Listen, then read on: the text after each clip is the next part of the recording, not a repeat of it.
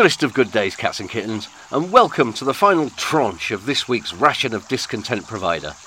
Yes, pats on the back are due all round, I fancy.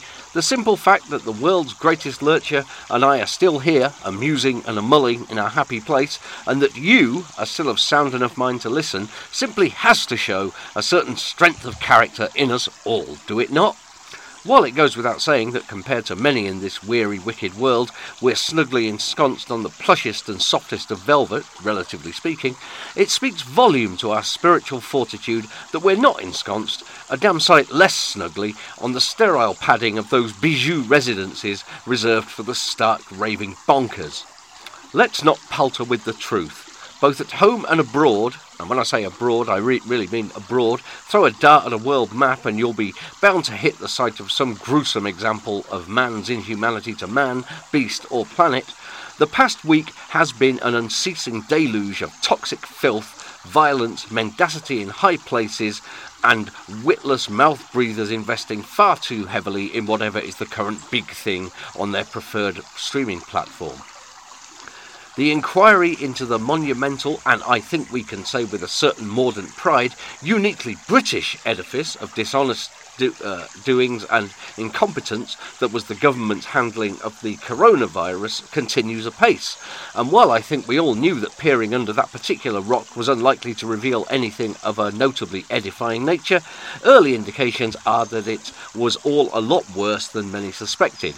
Instead of a few scurrying woodlice, the inquiry appears to unearth a frenzied nest of those horse-sized lion locusts with scorpion tails and human faces that made such a strong impression on John the Divine in the Book of Revelation.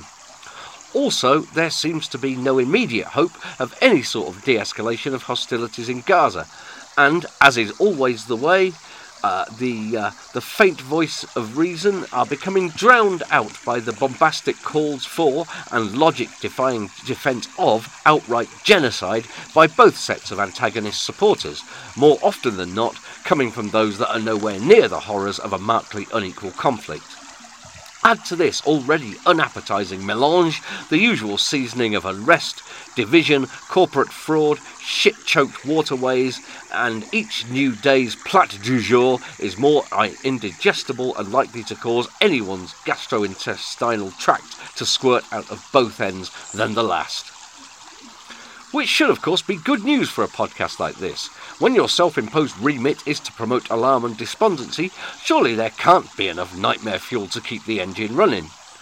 Well, that's true, of course, but my gosh and giddy gumdrops podcast pals, a lad can only put up with so much. So I've decided to turn my myopic and brow-furrowing gaze into something a tad less ghastly for today's séance, although I'm still pretty dashed confident that my natural propensity for pessimism will keep us more or less on brand. This week, a team of boffins had their first look at the fragments of the Bennu asteroid brought back by the OSIRIS-REx probe, and it seems that the cats and kittens in white coats are absolutely beside themselves. The carefully isolated celestial shavings are, of course, hermetically sealed in some frightfully fancy sort of space fridge, ostensibly to prevent their being contaminated by earthly matter, but more likely, I suspect, because all those scientists have seen The Blob and know that if they touch the stuff, it'll come to life and go on an all-consuming rampage. For all these precautions, however, the probes, gadgets and meteoritometers of the specially equipped facility in Texas, a location that must surely have Alex Jones shitting himself inside out, have been able to get super busy, and the Bennu dust has been subjected to all manner of tests, with nary a quark being unturned. Quote from a BBC News article. The dust was put in a scanning electron microscope and probed via infrared spectroscopy, X-ray diffraction and chemical element analysis. X-ray computed tomography, CT, was used to make 3D models of particles and look inside them, unquote. All this jiggery probery has revealed, among other things, that carbon and water, the building blocks of life no less, have been found in the stuff, lending considerably more weight than the mere 250 grams of the sample to theories about how water and animate living matter came to Earth. As the project's chief investigator, Dr. Dante Loretta, a cosmochemist, put it, I want to stop and think about what that means. That water, that is how we think water got to the Earth. The reason that Earth is a habitable world. That we have oceans and lakes and rivers and rain is because clay minerals like the ones we're seeing from Bennu landed on Earth 4.5 billion years ago.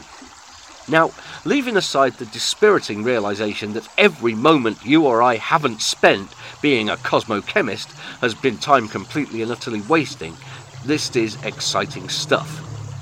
Not only does it bring about the possibility of greater understanding as to how we came to be here, it also supports the oft-stated and just as frequently derided theory that we are not alone, and that somewhere amid the inky immensity of space there are other living creatures.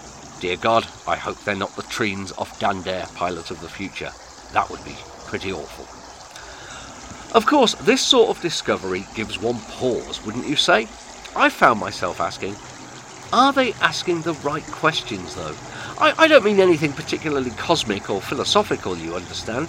As far as the big question of why is concerned, I dare say that any number of catastrophically rich and powerful elderly gents in funny outfits and preposterous hats are already beavering away on tracts that prove beyond doubt that the OSIRIS-REx mission provides evidence that their holy books of choice are even truer than they were before.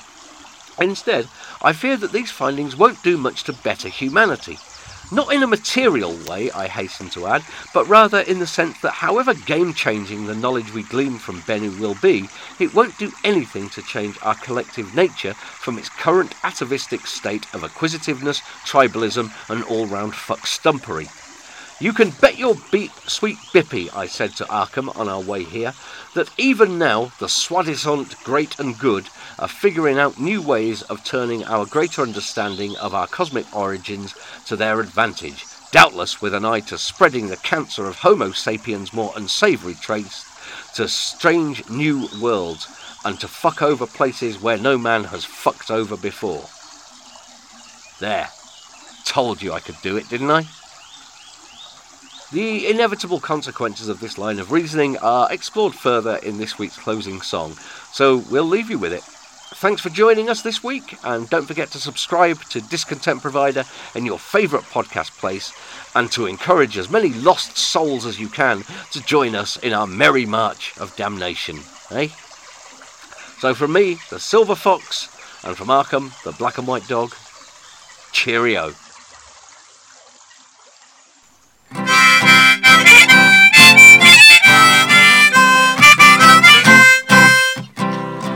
Weird little creatures think you're something special 'cause you've reached out for the stars.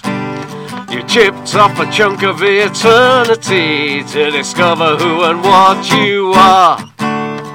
Now you're here on our home world with your gadgets and your silly little flag. Well, let us tell you, monkey people, that you've got no cause to brag. Just fire up your retro rocket and piss off back to Earth. You came to fill your pockets and give meaning to your birth. But we're not impressed by your shiny ships, you're the cosmos' biggest bore.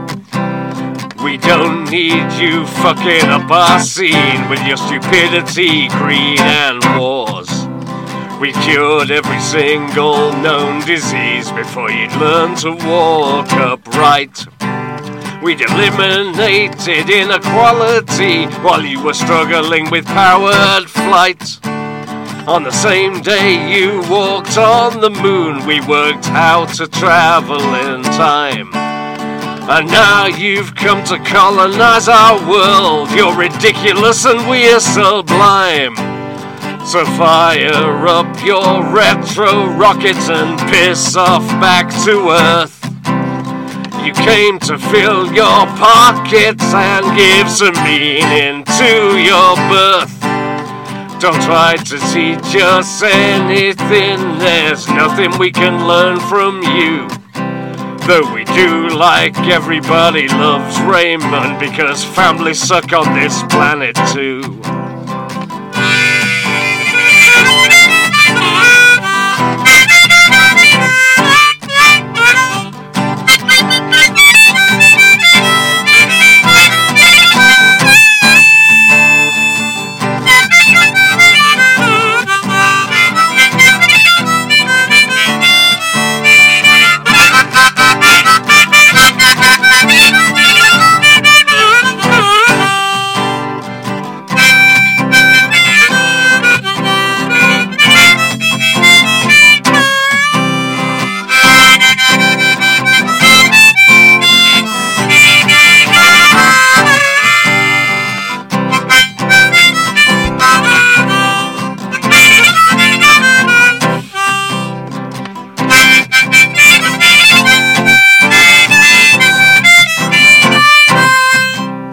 Perhaps you're wondering why we don't vaporize you on the spot.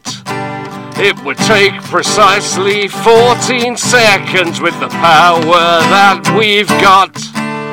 But unlike you, we don't dig on carnage, torture or pointless fights. Like civilizations across the universe, we believe all living creatures have rights. So fire up your retro rockets and piss off back to Earth. You came to fill your pockets and give some meaning to your birth. But as of now you're under planet arrest, call it galactic quarantine. Stick to your polluted little ball of dirt until you've learned to act like human beings. Until you've learned to act like human beings. Yes, learn to act like human beings.